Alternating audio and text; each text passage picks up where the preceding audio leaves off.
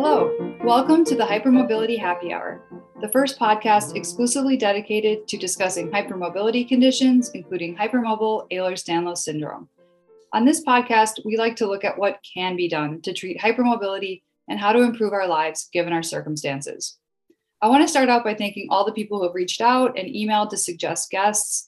These contacts have been very helpful, and as a result, we have some exciting new episodes coming up in the future. And thank you to all of our listeners. We really appreciate your time and your feedback. Today, we have a very special guest who has done some amazing advocacy work. Ryan Mason is a nurse, advocate, sex educator, athlete, activist, and Ehlers-Danlos syndrome patient who is involved in a number of projects, many of which involve spreading awareness about the need for increased visibility for disabled persons and for better accessibility in the media and in society at large. You may know her on Instagram as Chronically Rye. And Ryan was crowned Miss Wheelchair Virginia 2020 and 2021, a role that has allowed her to promote disability education and awareness. She was also recently interviewed by Forbes magazine in an article that discussed her work with Miss America, Camille Schrier, and we'll include a link to that article and to Ryan's Instagram page in the page notes to this episode as well. Ryan, hello. Thank you for joining us today, and thank you for using your voice to promote awareness in such interesting and innovating ways.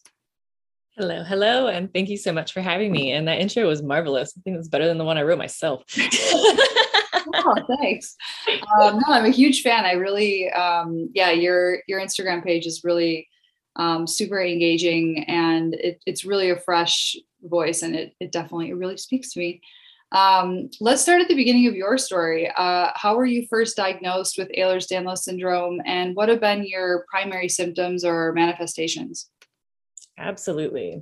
So like so many of us, I stumbled into my diagnosis accidentally.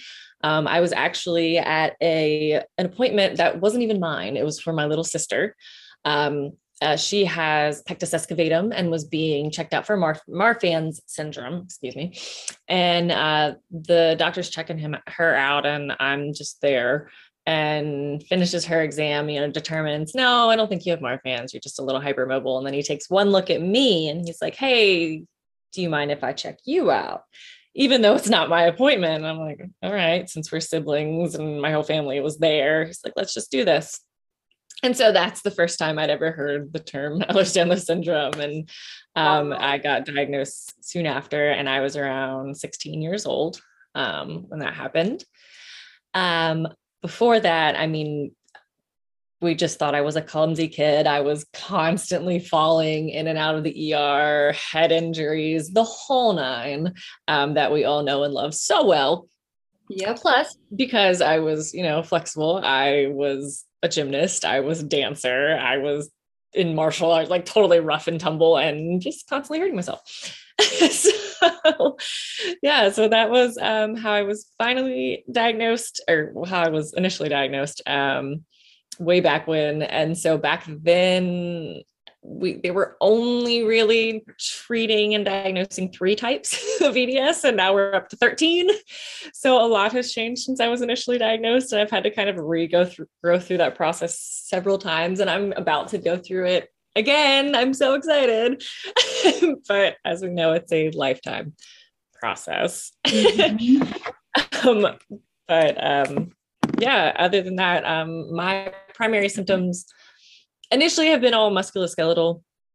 I was the only one, well, not only one I was born with, but the one that was most apparent when I was born. My right shoulder would sublux every single time I raised it above chest level. And so I'm right-handed, so that was really unfortunate. Anytime I'd go to reach a glass, it would just pop out and pop back in, like we're all so used to. And I remember, like, they just called it my trick shoulder, and I used to use it to like pretend I could like do the thing where I could get out of my arms and like get out a straitjacket, stuff like that. But other than that, it was nothing. I had really flat feet. My gums bled a lot as a kid. That was it. Nothing. And so it wasn't until I was in high school, I think, that I finally diagnosed and investigated for dysautonomia and POTS and all that loveliness. I'm formally diagnosed with just dysautonomia, the whole spectrum, because they can't narrow it down to one thing. They're just saying, you know what, you got all of it. It's great.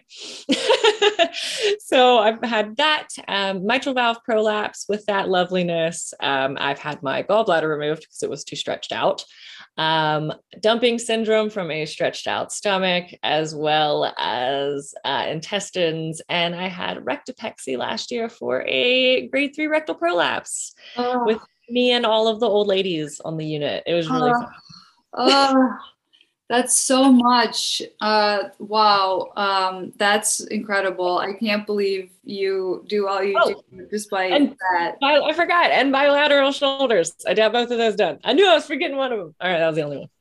Wow. That's incredible. And there's so much about your story that's incredible, because so many of the things you mentioned are so common. And, you know, I relate to, I don't know, somewhere between 60 and 80% of what you just said. And it's interesting how you said, like, when you were younger, there weren't many manifestations. And I think the way you said it was, except your shoulder would pop out, your gums would bleed, your teeth are flat. And it's interesting because, like, those don't feel like big deals to us, especially once we get later in life and we see, like, oh, how much worse the things get. But still, like, compared to an average child, like, those are still large impacts on our lives. And, like, especially the time before we were diagnosed, like, that's a huge psychic burden to see, like, why do I have all these other issues that my friends don't seem to be having? Like, what's wrong? And, you know, a lot of us go to doctors, or we've, you know, consulted with family members, loved ones, like, hey, I have this weird symptom. And, you know, it's so common for us to just get completely dismissed. Don't worry about that. You're fine. You look fine. And, you know, and unfortunately, I think, you know, there's a lot of theories why, but we tend to have, like, this velvety skin as part of the condition. So, you know, personally, I wonder if, like, our collagen structures to begin with aren't as robust, so that when they sink as we age, it's less noticeable because there's, like, less of a distance to go. I don't know. Or if it's like our blood vessels are kind of more spread out, so more blood can kind of get to different tissues. But it is a noticeable thing, kind of like we tend to, quote unquote, look good despite all of these things. And that creates this huge barrier to people because we're so visually driven. You know, it's so great that you ended up being diagnosed at 16. You know, I also, and so many others, just stumbled into my diagnosis. I was at a friend's birthday party, and an ER doctor pointed out that I have arachnodactyly, like the long bendy spider fingers that bend at the joints. And I had never heard that before. Went home, looked it up, and it led me to Ehlers-Danlos, and it explained, like, every weird thing, you know. Read the page and explains your life. You're and like, just like, how have I never heard of this? And how has no doctor mentioned this? And, you know, it's not even like, I had literally never heard the words in my life. Like, I could not believe this. And for it to affect me, and, you know, likely a lot of people that I've come to interact with, it's a mind-blowing process. You know, unfortunately, I was 29 when that happened. So I had already incurred a lot of damage, you know, unknowingly.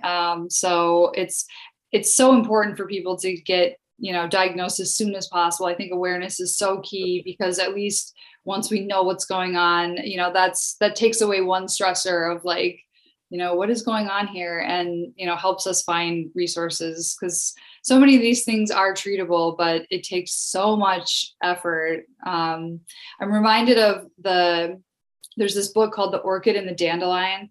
And there's sort of this theory that some people are more like orchids and some people are more like dandelions. Like, some people can be planted and thrive almost anywhere, and some people need, you know, very precise care, light conditions, and you know, are a lot more sensitive. And that idea kind of speaks to me, because that's sort of how I see myself. Like, I'm literally high maintenance. Like, it takes a lot to just maintain my, like, you know, try to aim for homeostasis, like, you know, barely getting there, but it's just, it's different. But I've also, you know, through this podcast, I've been able to encounter voices of people like yourself. And there's other doctors who say, this isn't just doom and gloom obstacles. Like, yes, there's a lot of limitations to our lives, but I'm consistently struck when I speak with people with this condition, how sensitive they are, how emotionally intelligent they are, how smart they are, how creative, talented. And I think these things go hand in hand. I don't know if it's the pain that stimulates our brain in funny ways, or if it's the stretchiness of the tissue that gives us more input, but there's certainly a lot of advantages and a lot of, we have a lot to contribute to the world, despite our limitations. And if only like our limitations could be addressed in a more compassionate way, which I think needs to happen at a societal level, which is why I think your advocacy is so great. Thank you. Yeah, I was just thinking, I'm like, you know what? Maybe a big part of that is because my entire childhood, I was so terrible at sports because everything hurt. All I did was read. Constantly. Like my punishment used to be they'd take my books away. It was very rude.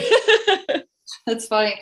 And I relate to that too. And you mentioned the clumsiness earlier. That's such a key thing. And I've always been like 2 left feet kind of thing. And people would say to me, "Oh, are you a dancer?" And I would like laugh, like, I'm just trying to walk upright. And it's like, but once you learn about proprioception and you learn why that is, but once you just think you're clumsy, it's easy to think like, gosh, blame yourself and think, why can't I do these simple, the other kids can just stand up without tripping and, not be sidetracked by, not get dizzy spells, whatever. So again, just early awareness is. Oh my gosh, I constantly got it because I was a dancer. My family was like, I don't understand like how, and it was because ballet and dance trained and helped me learn that proprioception. However, it was very effective in that moment on stage. But as soon as I stepped out of that headspace where I'm constantly thinking about my alignment and thinking about where my body is in space, I'm constantly go back into, me. And so they're like, as soon as you step on the stage, you're this different, beautiful, graceful human. And then you step off and you're suddenly a baby giraffe again. I'm like, hello, I'm a transformer. The beauty of the stage. Yes. And that's so interesting. And I relate to that so much because a lot of the adjustments that really do help our lives, being aware of our bodies, being mindful, working on focusing, toning muscle groups, however that fits for us. Some people swimming, some people swear by yoga, some people swear by Pilates, some people just on their back, physical therapy. Like when we can be in tune with our body, like we really can feel, good. And I don't know, we can do well. And then it's as soon as we get out of tune with our body, but we just get out of tune so quickly. Like we get in,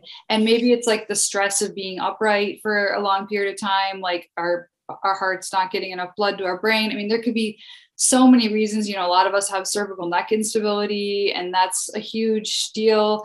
But it's so hard, when people, like you said, they look at us and then they see us in our good moments, because that's when we're in front of people and they're like, oh, you seem great. And they don't see our really struggling moments. And so there's this confusion, and then we're confused ourselves because it's like, well, why is that? It is weird.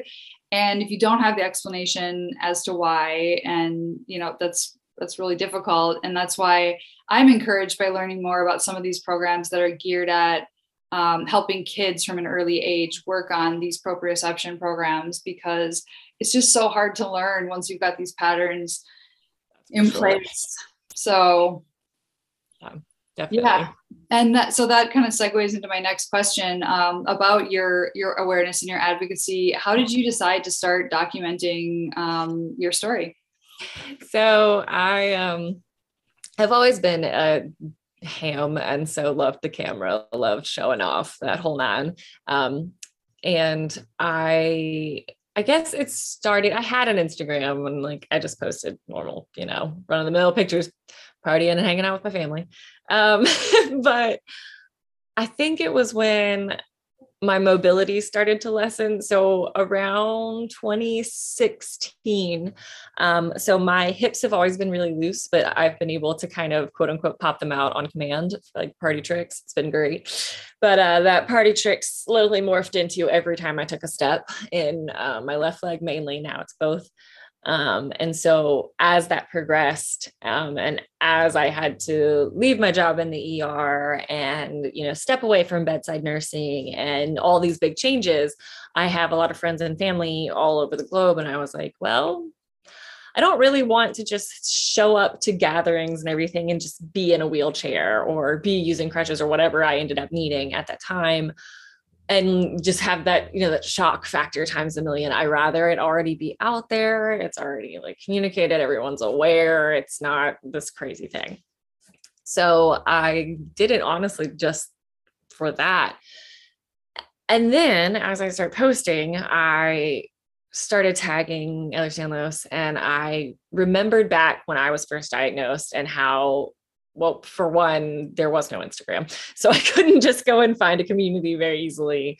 I mean, there were very early like discussion groups on pages, but they were mostly moms trying to find help for their young kids. So my teenage self did not feel welcome or did not see anything that was going to help me. Mm-hmm. I was still trying to continue dancing, or finding I joined the marching band because I thought that would be easier on me.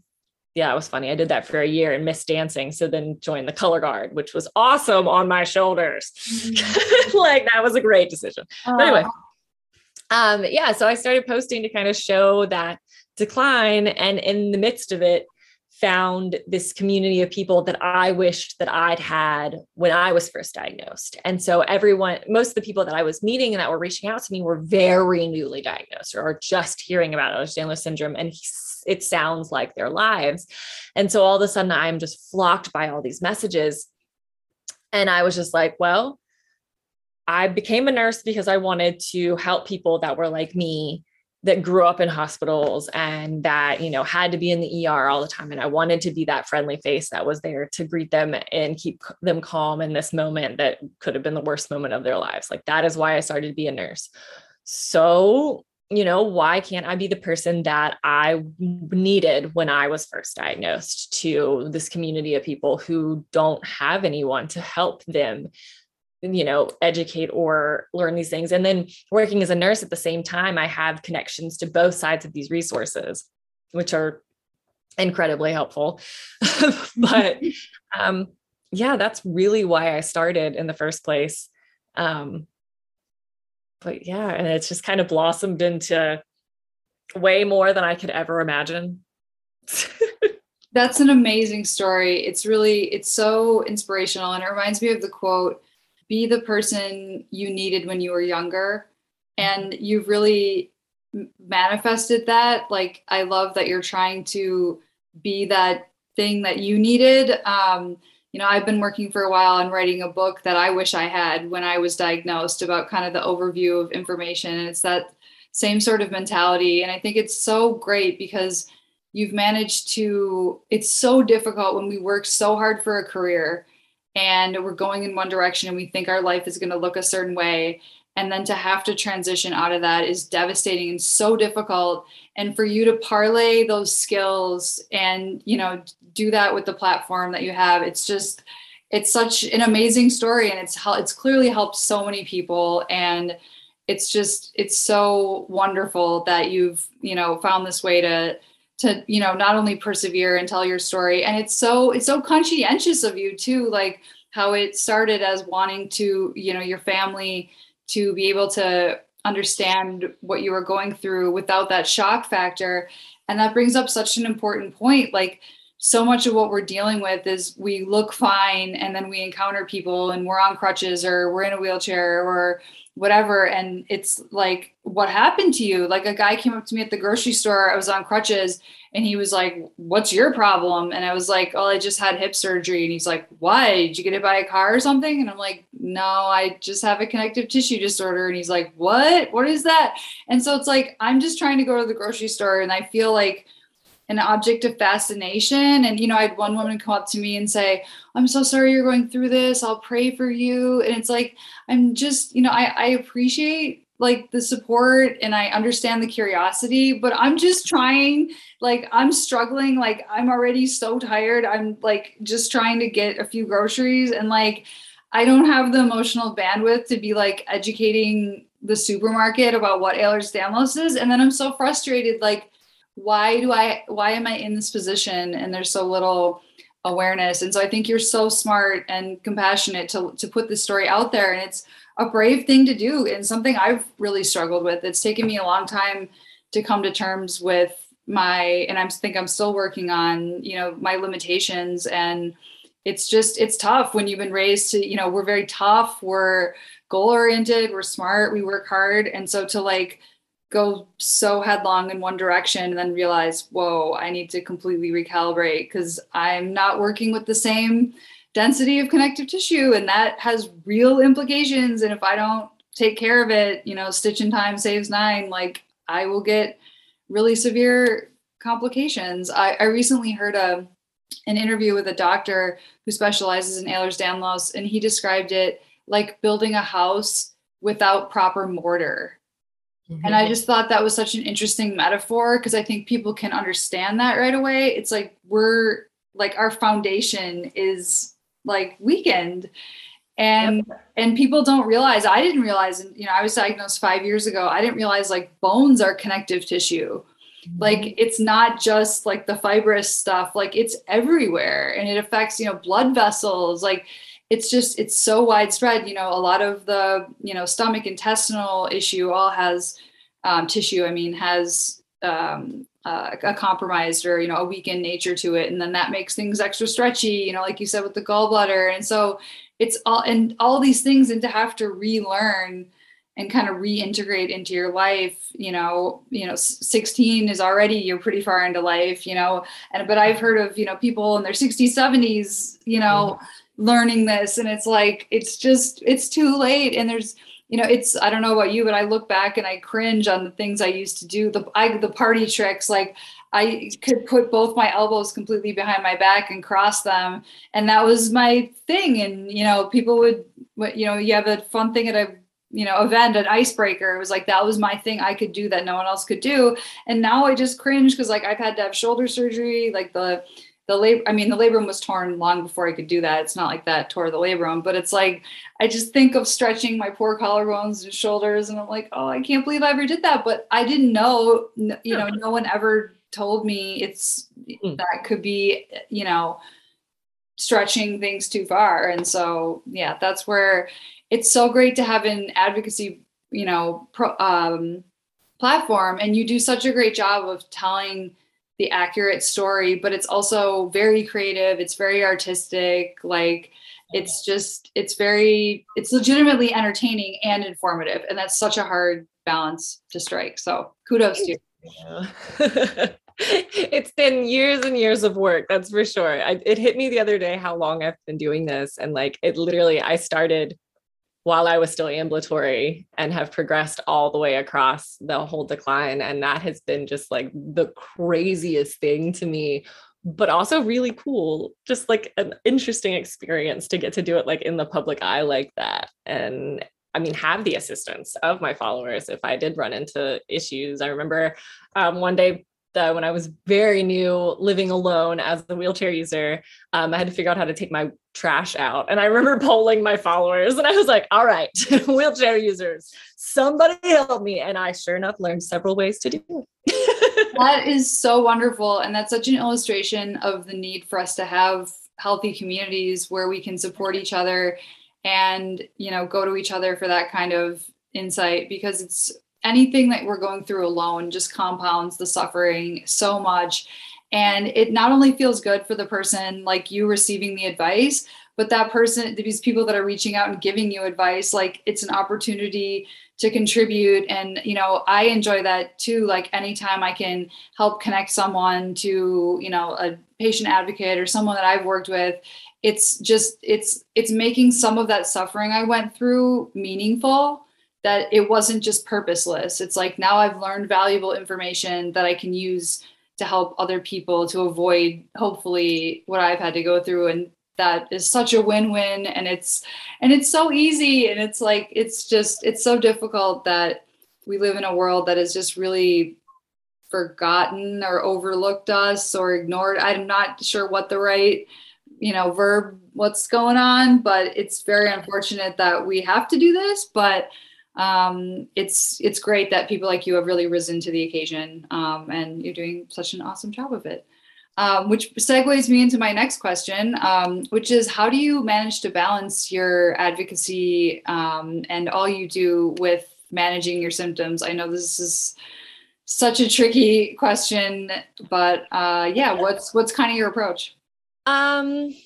I always joke that I don't sleep much, but I actually the opposite, and especially if you ask my girlfriend, I sleep a lot. Pretty much any spare moment I use as much as possible for like energy conservation. And it's not always like my schedule's not always as crazy as it seems. There are times where I am like working 12-hour shifts, getting off my shift, coming home, recording one, maybe two podcast interviews, recording something for content, going to bed, sleeping maybe 4 hours and doing it again. And like, I pay for that, but I know because I've been doing this so many years and because I've been working in the healthcare field in this, high-powered environment for so long, I know what that's going to cost me. I don't do that often. But when I do, I know, what I need to budget or how long it's going to keep me in bed. It's not as much as a surprise anymore. Now, that being said, that things have taken me, by surprise. For example, working at the bedside for the first time as a wheelchair user, I had to completely recalculate how tired I would be after a shift versus when I was ambulatory. And at first it was awful. I was exhausted constantly because I was exerting so much more energy because I had no idea how to do these movements that were once so normal and so natural for me. Mm-hmm. And having to completely relearn that again was just like ridiculous. But now that wheelchair it saved me so much more energy than I ever had when I was ambulatory working in the ER. Like I can stay up and I can record these podcasts and I can do this because I utilize my mobility aids like I need to. You were talking about like things that we regret from when we were younger. Well, I danced for over 10 years and completely destroyed the joints in my lower legs. I mean, there is no cartilage left in my hips and not much in my knees. And so because of that, like people are always, I don't want to say accosted, but in the early days, I would get accosted because I was in a wheelchair and I had EDS. And they're like, we've never seen this before. What is wrong with you? I'm like, I danced professionally. I was an idiot. Here we go.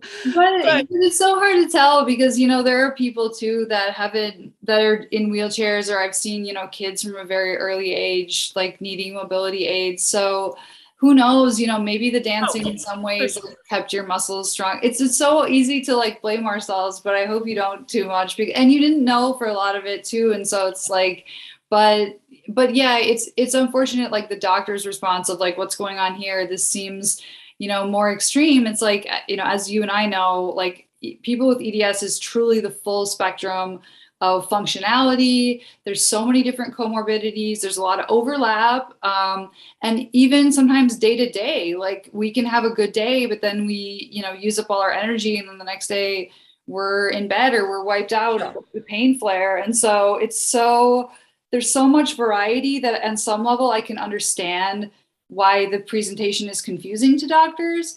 But on the other hand, it's frustrating because it's like, it's a population that's in so much need and is suffering. And there's like very little curiosity to get to the bottom of it. And there's a very judgmental, and not to blame the healthcare practitioners at all, because the model is such that like doctors generally have 15 minutes to see us.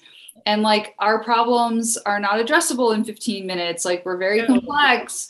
And so, that's why some of the alternative healthcare models where people can spend more time, with a nurse practitioner or with a doctor who has a private practice or whatever, people have really benefited from things like that. But it just makes sense in our current system of people going to these, places where 15 minutes is, sometimes you're lucky to get 15 minutes. And a lot of times they're looking at the screen, just clicking all the boxes the whole time. And they're not even, they don't have that moment to interact with you as a human to be like, what's really going on here? Like, let's try to look at the big picture instead of one I saw it a symptom? lot working in the ER. I remember, I mean, obviously in the ER, we have people in and out constantly. And so if you're there for a very small thing, you'll be seen for a very small amount of time. You don't want to be seen for a long time in the emergency room. Mm-hmm. But in my entire time, so I worked in emergency medicine for over 10 years. And in the time that I worked in that part of medicine, I saw maybe 4 patients with EDS, maybe. And in that time, and this was all different doctors that I worked with, all different hospitals that I was in when this happened. And of all of those, one of them, the doctor had ever heard of it and actually knew that the patient was having abdominal pain and maybe we should look at an aortic aneurysm for us. That's only one who knew that. Everyone else was completely clueless, but luckily I was there working. So I got to educate as to what it is, what we should be looking for, what issues they might be having. And every single time I would stop and think, what if I wasn't here? And then, I mean, yes, we see complex conditions and we see conditions we don't know about all the time, sure. And then we run over and we look them up and we have exactly 5 seconds to look up the gist of that condition and run back over and treat the patient.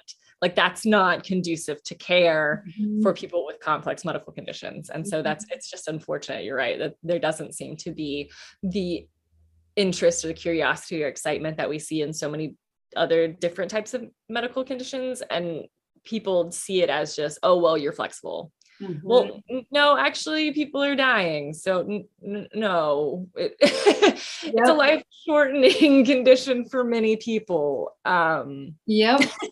And when I mentioned, I totally relate to that because I was talking about my low blood pressure episodes one time to someone and how it makes me faint and dizzy. And they were like, oh, you're lucky because I have high blood pressure. And a lot of people would be lucky to have low blood pressure. And I'm just like, no, they're both bad, just in different ways. It's like, there really is a happy medium, and having your blood pressure, spike when you stand up and then get really low.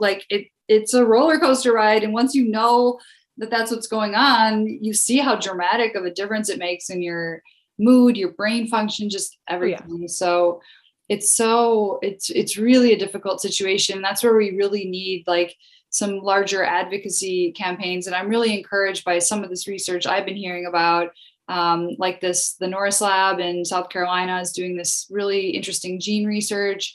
And hopefully as some of that research is published and comes out, there can be social media campaigns. Maybe I'll talk to you off the episode about some ideas I have about, similar things to the ALS Ice Bucket Challenge, getting some kind of larger kind of public awareness campaign out there. I think billboards are pretty cheap to purchase these days. So, I've been thinking, how can we get this message out there? Because it really does, it saves lives for people to know what's going on. At the doctor informational level and at the patient level. And like you said, in all those instances, what would happen if you weren't there? I mean, a lot of people get written off as, oh, this is psychosomatic, or, we took this one scan or we did this one blood test and it's normal. So therefore you're normal. And it's just, that's not how this goes, unfortunately.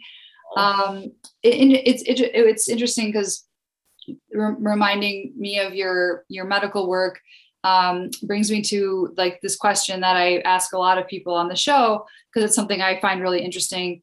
In your observation, do you think Ehlers-Danlos is rare, or do you think it's rarely diagnosed, or is it sort of too hard to say based on the population that you've seen? Because, there's been kind of some competing back and forth theories on this. And I'm curious, because you have such direct knowledge, what you think about it. I think that it is definitely a spectrum, and it does have, so many different subtypes and things. And I think there are subtypes that are rarer. Mm-hmm. I think more of the vasculars, obviously very rare. And then all of the subtypes that I can't even pronounce that have 4 people with them, those, absolutely. Mm-hmm. Towards the lower end of just the lower spectrum of just hypermobility, Ehlers-Danlos syndrome, absolutely just rarely diagnosed, for sure. I have run across so many people, not only just in my practice, especially now that I'm working in postpartum with primarily women, obviously, and I see it so often. Well, and you can also say, well, is it just Ehlers-Danlos, or is it just collagen disorders in general? Mm-hmm. I always think back to, I see Marfan syndrome diagnosed so much more often because it's so much more common in men than I see Ehlers-Danlos, even though they're considered like brother-sister syndromes. So I always bring that up in doctors' offices. I'm like, I just think this is really interesting. Like, I've been brought up and tested for Marfan syndrome more times than I can count, but I have to beg to get tested for EDS. And I'm like, that's this.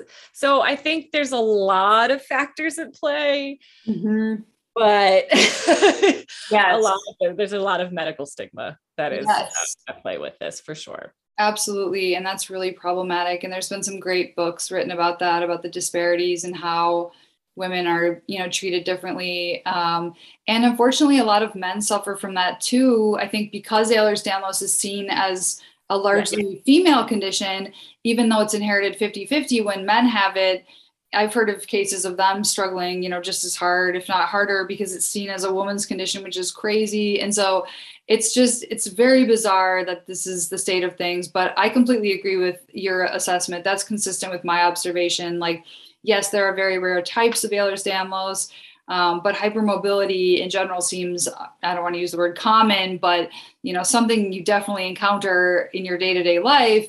And hypermobile Ehlers-Danlos, definitely seems underdiagnosed, especially when you see the mean age of diagnosis. I can't remember the last time I looked at the studies, but it's like decades, I think. So if you think of, if people are getting diagnosed in their 70s, how many people out there today are there that are, undiagnosed until X date, that are just, don't even know that they have this community that they can lean on, and there's strength in numbers. And I think once there's enough of us kind of coalesce together, hopefully we can lobby for better research, I think disability accommodation is so key. And at some point, maybe we can just do a separate episode on that and all the struggles. And, I interviewed one, a state representative who uses a wheelchair, and we just talked about all the struggles to get accommodation. And, people think, oh, the Americans with Disabilities Act, like, places are required to act a certain way. And you and I both know that is not how it's organized. It's really set up so the patients have to advocate and push, and it puts us in a position to be antagonistic to our employer or a business we're trying to frequent. And that's not right. It shouldn't be on us. And yet it shouldn't be, for a mom and pop business that can't afford to put in a wheelchair ramp. Like, I absolutely feel for that too. And so I have advocated, and I want to put together some legislation called Access America to promote like a federal spending program to incentivize people to get into compliance with the ADA, so they don't have to get sued and, do this in the lawsuit setting, because that just seems so inefficient and antagonistic. Like, how can we support people to have a more inclusive environment? Definitely.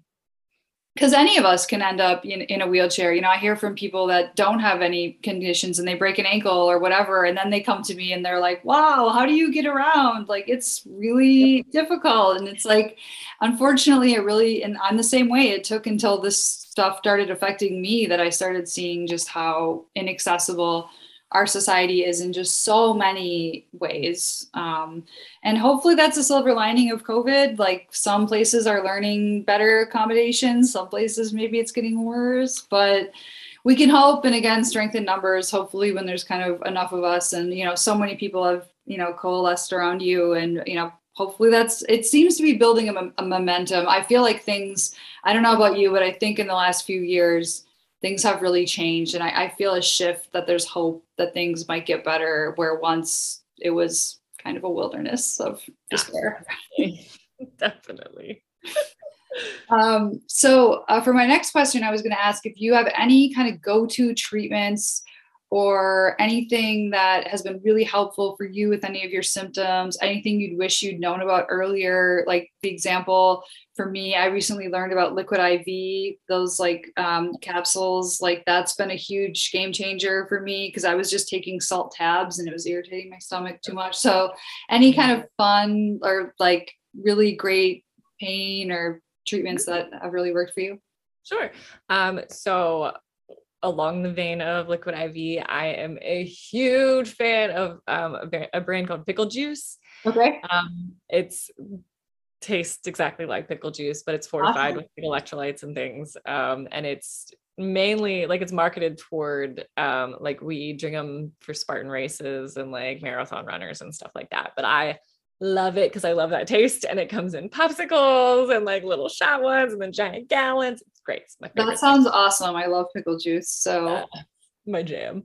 Wonderful. I remember sneaking downstairs as a child and eating like spoonfuls of salt. And I keep looking back at memories and being like, wow, never thought there was anything wrong with me. Okay.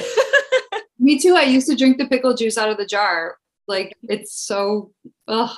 And when you think about that, it's like, and you crave it. I mean, it's like this need to, you know, and now that I realize like, and, you know, when I get my salt and potassium checked, they're always on so low end of normal or even too low. And it's like, you know, salt has been so villainized. And for some of us, I mean, for some people, obviously salt is dangerous. And, you know, that can be the case, but it's like salt and fat got all the bad rap when sugar is really, for most people, harder on them.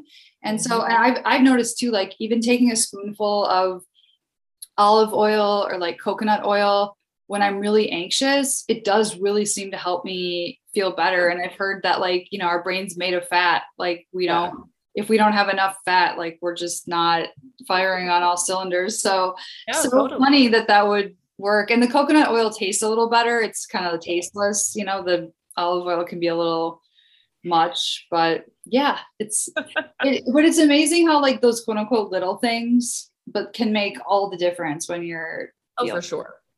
The pickle juice, totally game changer for me. I also use when I'm traveling because I have a lot of cervical neck instability.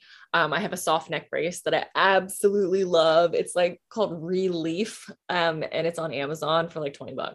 Love that thing. Have bought it over and over the years, and I hope they never stop making it because I just keep wearing mine out and I love it.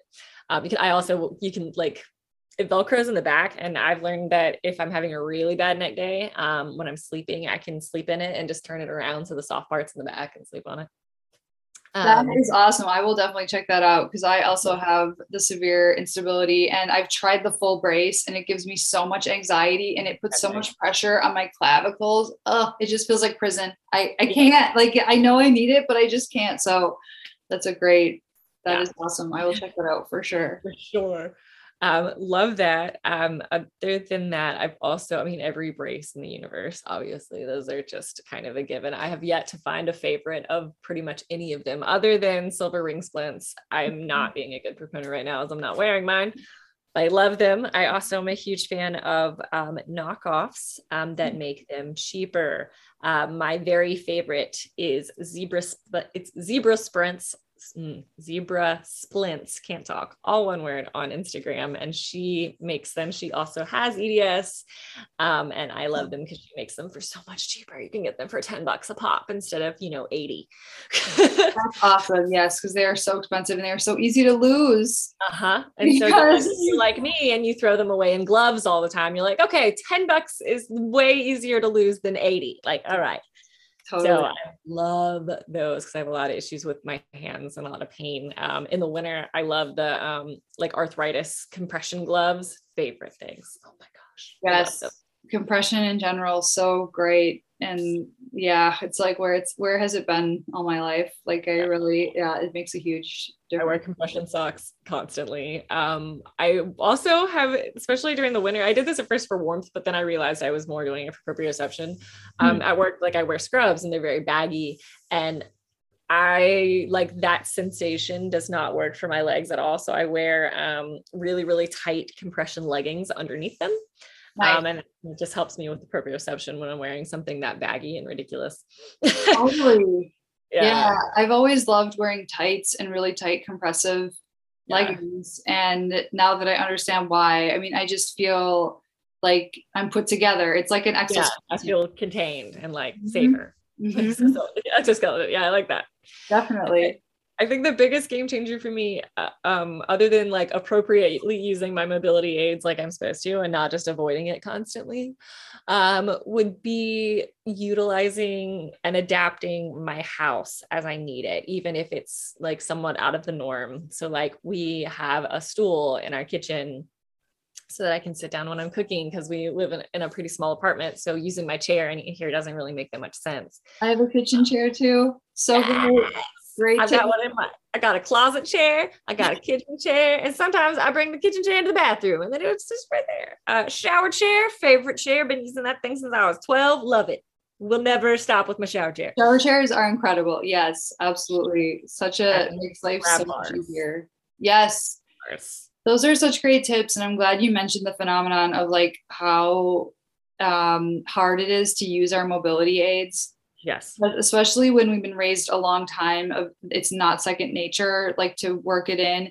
It's just difficult. It's clunky. You forget it around. It's just hard. And then there's the shame factor. And that's where I think, again, like your Instagram page is just this total, bright light to me because, like I said, that interaction at the grocery store, people come up to me, like, it's so like, I don't want to just be thinking about, I'm not an Ehlers-Danlos doll. Like I'm a person, like this is part of my life, but I'm just trying to live. And the stigma or like, you show up, after surgery when I was on crutches or using a cane, people, you see it on their face, like, oh no, what's wrong? And then, it's like, were you in a car accident? Was it a bear attack? And you're just like, I have a connective tissue disorder you've never heard of. And then they're almost more horrified. Like, what is this? Could this happen to me? And so you're just off in this like scary, shame-filled area. And it's too bad because they really do, those mobility aids are everything to us. And like getting over that stigma is so important. And so again, just like, thank you so much for doing your part on that front. Cause I think you and, there's some other just great people on Instagram out there who are really working to dismantle that stigma as strong as it is. And so that brings me, it's a good segue into the question. As I mentioned in the introduction, you were named Miss Wheelchair Virginia in both 2020 and 2021. Congratulations, first of all, that's awesome. Thank you. And could you tell our listeners a little bit about what that experience was like and the ways in which you've been able to increase awareness through your role in that position? Absolutely. So like many people I'm sure listening, I had never heard of the Miss Wheelchair America pageant. I had competition, not a pageant. I always do that. I'd never heard of it at all. And I had dabbled in modeling a bit. And so I had a photographer friend who reached out to me and he's like, hey, you should compete in the Miss Wheelchair Virginia pageant. It's coming to the town where you live. And I'm like, okay. First of all, like I'd been in a wheelchair for maybe 4 months. Like I was totally just like brand new. Like, I don't know about this. So then I was like, oh, then my second part was when the photographer mentioned this to me, I said, okay, half of my head is shaved. I have tattoo sleeves and normally every other word is a curse word. What part of this says pageant girl to you? And he laughs at me and he's like, no, don't worry. Like, it's not like your traditional pageant. It's advocacy based. It's mainly public speaking. And I was like, all right. So like, I don't have to like put on a bathing suit and like push down a runway. He's like, no. I was like, and there's no talent portion. It's like, no, you're fine. I'm like, okay, fine. Why not? Like at this point, I was like not separated from my relationship yet. But it was going towards downhill. I was having a lot of mental health issues regarded to being newly in a wheelchair. And I was just like, you know what? I have nothing else to lose. Like, sure, I'll enter this contest. And so when I won, I thought that I like blacked out a little bit when they said my name. Cause I'm just like, I'm sorry, what? Like me? are you serious? But the actual pageant itself, I guess I could explain that. We were judged on, we did a judging interview and then like a judging, not in front of an audience interview session. And then there was one in front of the audience. We also had to develop a platform that we would utilize similar to like the Miss America, go around and educate on your platform. Do that kind of thing to kind of base our advocacy work for the next year. And so we had to develop that. And then we kind of had to develop like a storyboard about either our platform or our lives or our disability or something. And so that's what the main things we were judged on. And so initially, my first platform was increasing access and increasing accessibility to mental health services for individuals with disabilities, or I was focusing on mobility limiting disabilities since I can speak for what I have. And I did that because I had such a huge, mental break basically related to the loss of my mobility and going through that, and then discussing with friends and family members with all different types of disabilities and realizing like, even if they went through something horribly traumatic, or were born with a disability, or their parents were, the ones who were taking care of them, none of the above were offered mental health services. And at that time I was working as a case manager, which afforded me the ability to know that if it did exist, I would have been the one giving it to people. So I gave resources as that job, and I know they didn't exist because I didn't have them to give. Mm-hmm. So that was kind of my first platform. But as I kind of like grew in my advocacy, and I guess everything just changed because I kept this platform for 2 whole years. Thank you, COVID.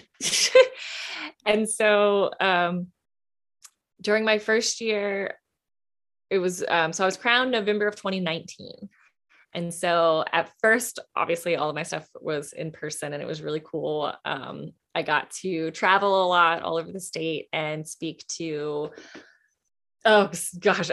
people like groups of all sizes from thousands to like 2. And it was really, really cool. And then COVID hit and it became mostly Zoom. But it still was incredible. But like just the type of people that I found myself speaking to that second part of that first year ended up being mostly medical professionals. And that's when I started really thinking about how much I missed working bedside and how much I wanted to get back to that. And so that's about the time that my platform flipped to advocating for disabled healthcare workers, just to gainful employment.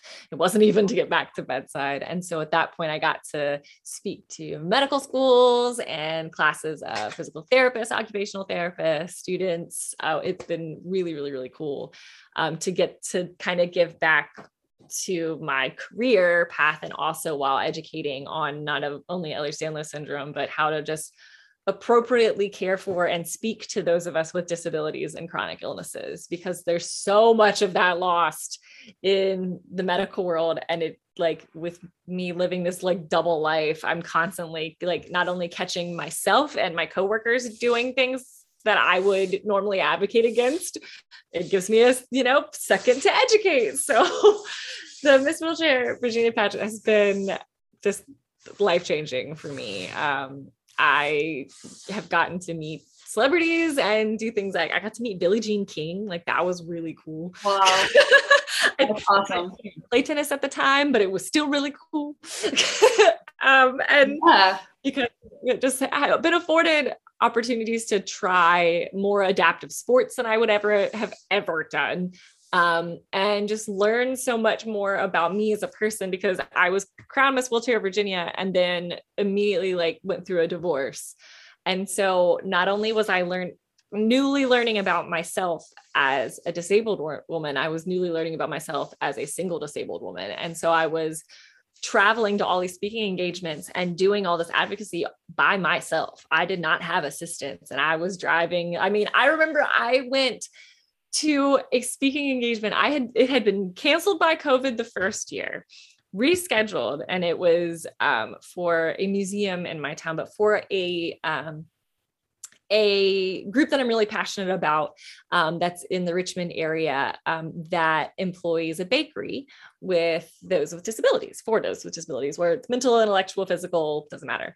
And they're mainly teenagers, and I absolutely love them. So this was something I really wanted to do. And I had just had major intestinal surgery like 2 weeks prior. And I was like, nope, don't care. Got in my car and drove 3 hours. Wow. It was the dumbest thing I've ever done, but it was totally worth it. Absolutely worth it. Because while I was there, after I spoke, there was a little girl, and her parents came up to me, and the little girl she was maybe 3. And they were like, hey, like, she wants to meet the princess. I have a crown on and everything. And I'm like, okay, like, best part of the job, by the way, is the little girls that want to meet the princess. Aww. So she comes over, and they told me that she was born with her intestines outside of her body. Aww. So she had scars that matched the scars that I had on my stomach from my surgery exactly. So the princess and the little girl got to share that we had matching scars, and that little girl like hugged me and sat on my lap. And it just reminded me of why I started this to kind of find myself. And along the way, I have found this amazing community and gained so much more than I could ever possibly imagined. And I do not expect to get off this ride anytime soon. I know that I will not be able to work in nursing forever, but I will definitely be able to advocate in forever, and I'm not going to stop. So such a fantastic story. I love every part of that. And it's so great how you've managed to channel this huge adversity and these huge challenges into, being able to find yourself, that process that we all struggle with so much and resist. And, that it, kind of forced you to confront yourself and just open up all these new avenues.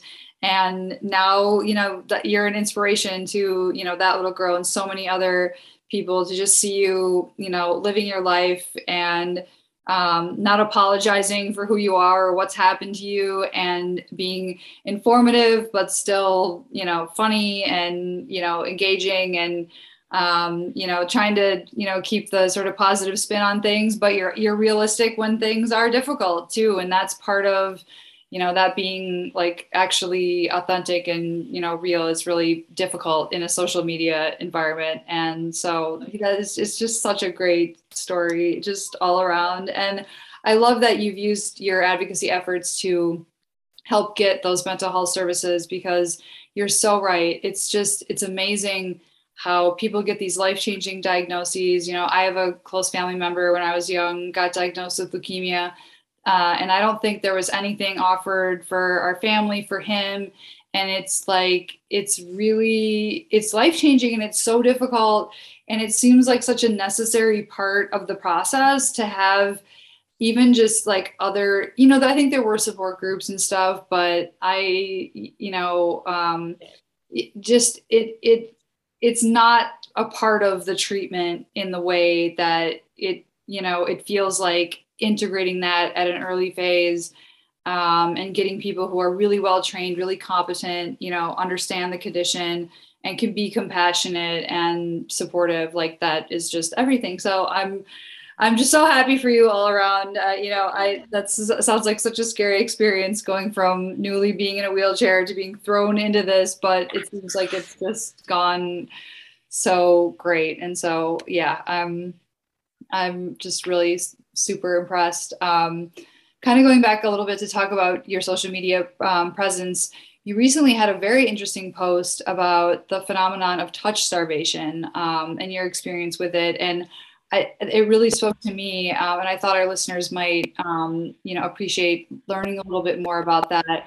Would you mind, I guess, speaking a little bit about what you discovered and ways to manage it? Sure, absolutely. So the phenomenon of touch starvation, or as it's also called, skin hunger, but I don't like that one. So we're going to stick with touch starvation. It's not as creepy sounding, but it's the phenomenon that, and it's not only related to the disability community, it's related to absolutely anyone. But it's just the phenomena of when you go through a long period of time without experiencing physical touch, especially that which is targeted in a way that isn't, medical or necessary.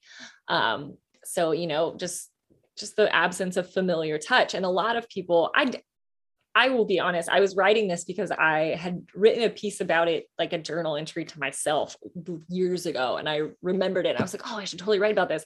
Not even thinking how many other people are going to be experiencing this because of COVID. I was just immediately like, oh yeah, that's right.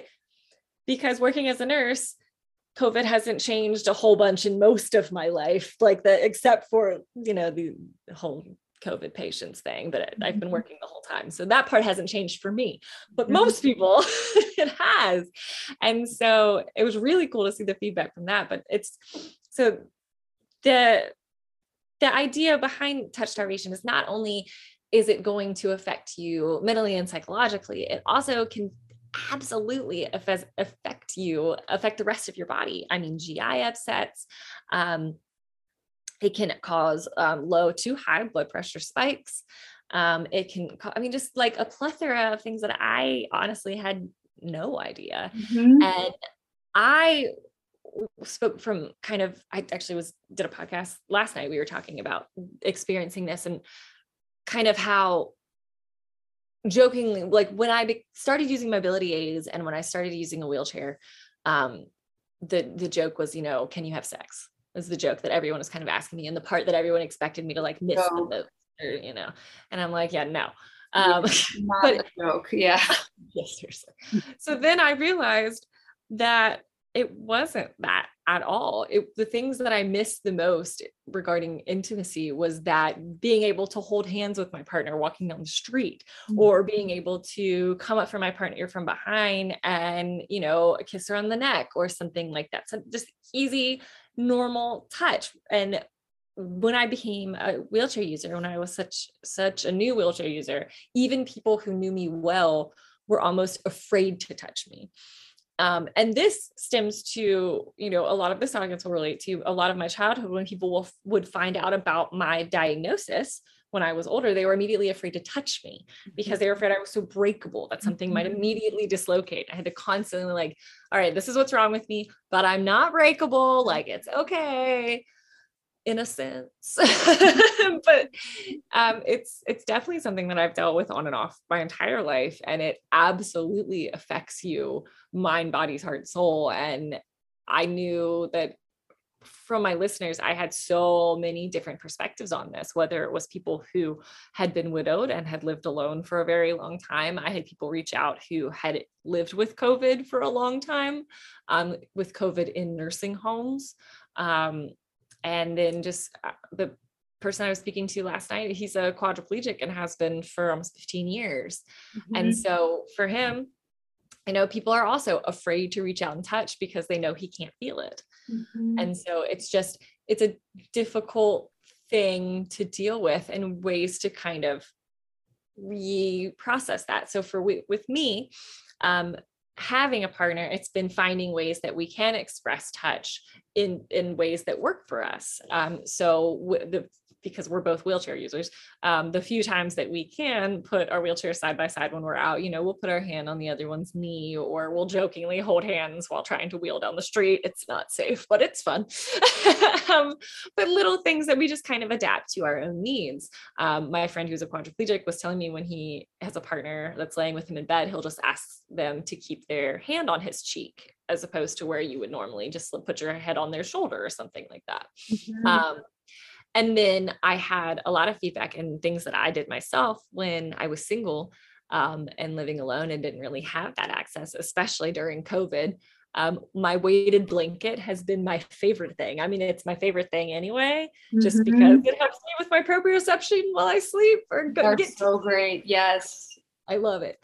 But that weighted blanket really helped me a lot with that lack of touch that I was receiving because of the pandemic and because of things like that. And just making sure when it's applicable and when it is okay that I am being very intentional with my touch, because I realize now how much it does mean to other people.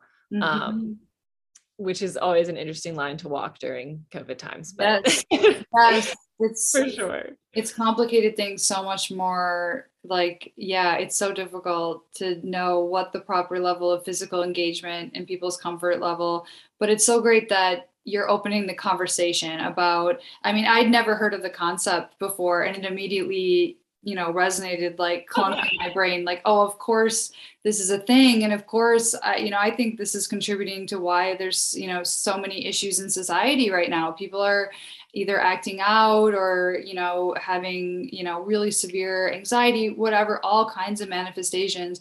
And we're social animals. We need that touch and that interaction. And so I think starting the dialogue and getting people to talk about, because it's going to be so individual, like you said, for people that are like someone who's paraplegic or someone who's in a wheelchair or someone who just has reduced mobility in some way and maybe doesn't get out of the house. Like, it's all unique challenges. So it's going to need to be addressed on an individual basis. But I love how you also have tips like the weighted blanket, which, a lot of people can benefit from. And I don't know if you've ever seen those head scratchers that like go on your head. Yes, I love those things. Like, I love that kind of thing. I also have a Theragun, that massager, that it's very percussive. I see they use it in the NFL now, and it's just like when I get a sore muscle, like, oh, like up these traps in my neck, like it's magic, and it feels like it's stimulating like all those receptors that are just kind of starved. It's like, even if we have a few people in our lives, like we're still not getting the level of physical interaction, touch, just even being in the presence of the number of people that we used to be around. And it's very challenging. So yeah, kudos to you for having such a great discussion on your page about it. One of the other really interesting things about your social media, your Instagram in particular, is that you produce really varied and interesting content. Like, I loved your post quoting Mary Shelley. She's one of my favorite writers. And you also are informing people about really important issues like we just talked about. And your engagement with your followers is really great and interesting. And I've seen a lot of really productive and interesting conversations. We've touched on a few today. I guess, what has that process been like of interacting with the community? Like, is there a message or a series of messages that you're hearing from your follower community that you would like to echo, either to other patients or to the world more broadly? I think my process with social media has definitely, obviously it's been doing it for a long time now, so it's definitely changed over the years. So it was more of a diary of sorts of exactly what I was going through with my body. And when I have health flares, I try to kind of echo back to that and still speak on that, because I know, especially now that I'm constantly getting new followers and there are people who don't know my story. And a lot of my newer followers are not disabled, have never heard of EDS in their entire lives. And so I try to always echo back to that to kind of show that, not only, yes, I'm here and I'm an influencer, I hate that word, and I'm making content and I'm educating, and I'm trying to advocate and do this thing, but I'm also a patient. And so, there was a time where, so last summer, I wrote a post about getting hired as the first wheelchair nurse at my hospital. And it went viral on LinkedIn, of all places, because what in the world? But it has over 7 million views. Wow, that's incredible. Yeah. So that kind of, I got a lot of followers overnight. And so with that, all of a sudden my email, my LinkedIn inbox, all my inboxes are exploding. And I was just so overwhelmed. I was like, there's no way. And I'm starting a new job as a bedside nurse. I'm working night shift and I'm trying to keep up with my Miss Wheelchair duties, and I'm disabled and like all this stuff. And I could not do it. And so I had to kind of take a step back and realize, like, okay, why am I doing this? Why did I start this in the first place? This used to be something that really made me happy. Why isn't it anymore? And really get back to my roots and realize that accessibility comes in all forms. And as we get older and as our interests change, we are constantly going to be finding more things to make our lives easier. And one of those things for me was hiring a talent team to manage my inbox. Nice. So that it wasn't me anymore. Because it gets to be too much, and it's hard, and it gets to be difficult to appease to all sides, because I do try to keep my content very varied, mainly because I know that currently, as it is, living with a chronic illness like EDS and working a full-time job as a bedside registered nurse, with all of those on my plate already, there is no way I would ever be able to keep up like a content schedule. There's just no way. Mm-hmm. I work a different schedule every single week. I work nights. I get called in at the last second. It doesn't work for me. And I'm just not that organized. So keeping it varied and it keeps me able to speak about all of the topics that I get contacted on, people wanted me to speak on, or that just interests me. There was at one point where I was really afraid I was going to have to narrow everything down to just one topic, because that's how I saw everyone else succeeding. And I was like, you know what? I'm not doing that. Like it's an umbrella place. It's like you come here and you will learn lots. And so it's been a learning curve. Like I said, I started with, I'm represented by C Talent now, which is a team that represents all disabled talent. Love them, shout out. But they have helped me start to get bigger gigs and bigger speaking engagements. And it's been crazy to wrap my head around it, to get to speak to these higher levels and things. I was recently the keynote speaker for the National Institute of Health's Disability Employment Month. Awesome. So that was last October, and that was just something that came out of the blue in my email. And so it just turned into something that I could never possibly imagine. And I love that so much, because everything that's come of it is exactly what I needed when I was diagnosed, which has been my goal this entire time. I just got contacted for an audition for a show that I'm a big fan of. And so to get to audition to that, not even in spite of my disability, because of my disability, that's a whole nother topic for a whole nother discussion. But needing that kind of disabled representation in media was a whole other portion of this that just kind of when I started this social media journey, I never expected to get back to my roots of performing and of the stage. But now I'm kind of gotten to combine all of the things that I love to do.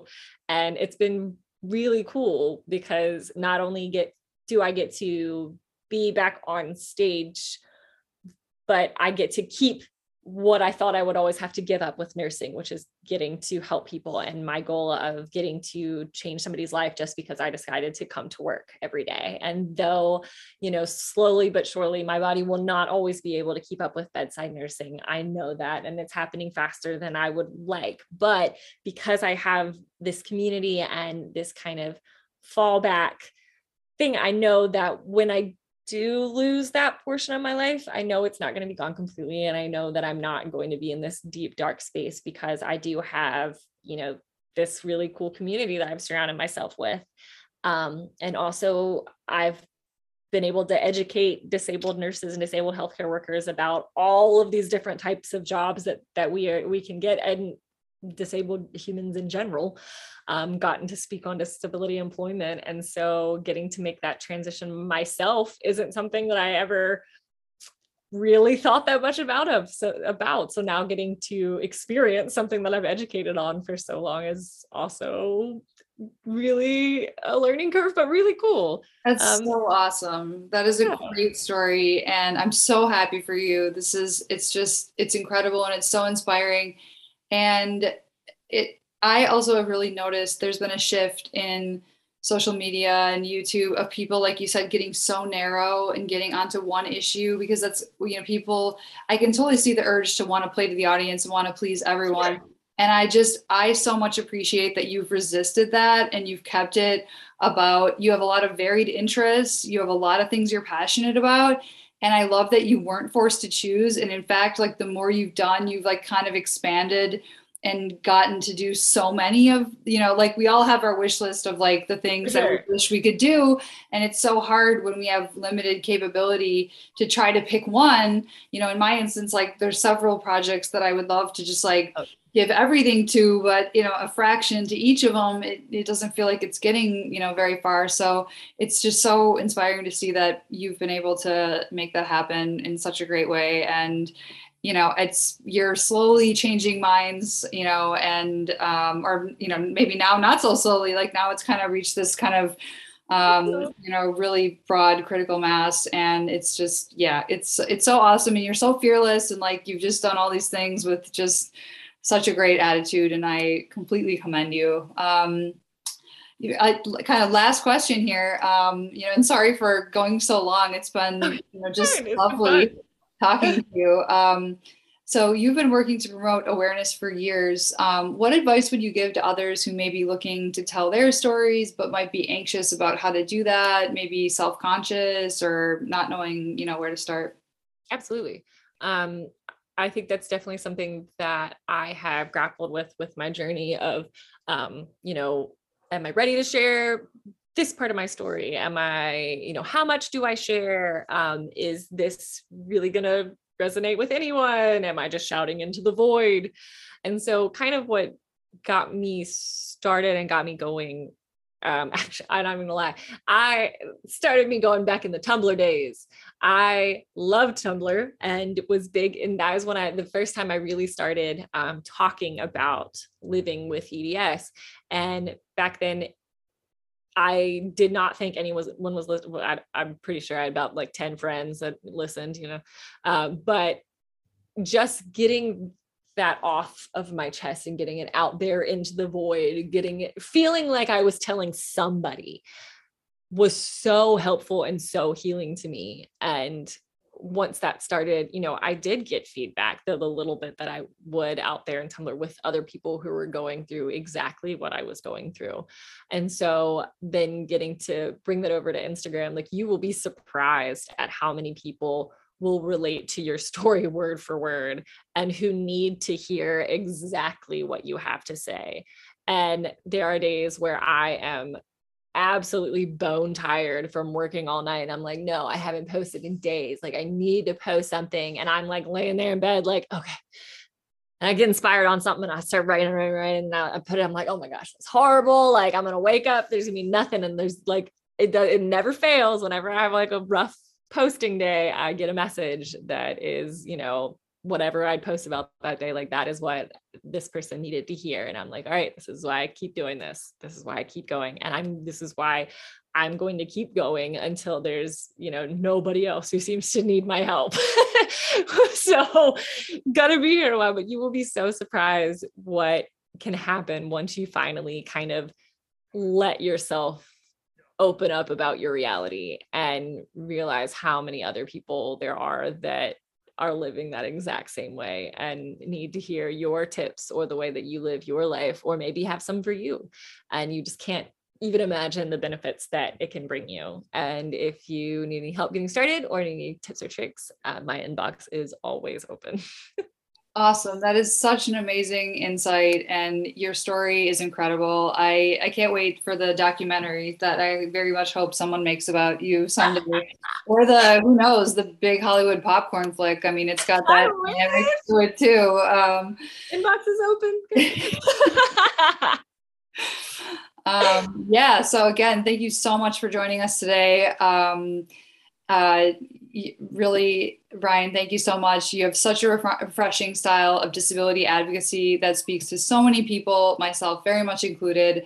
And just, thanks for all your creative ways of, speaking out. And like you said, being open and allowing yourself to, put yourself out there. It is so much appreciated.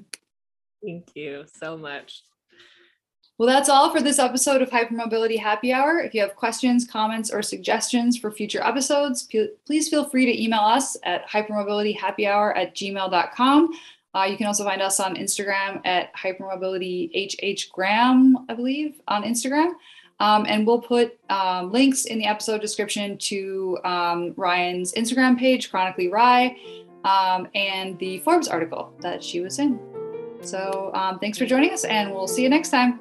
Bye.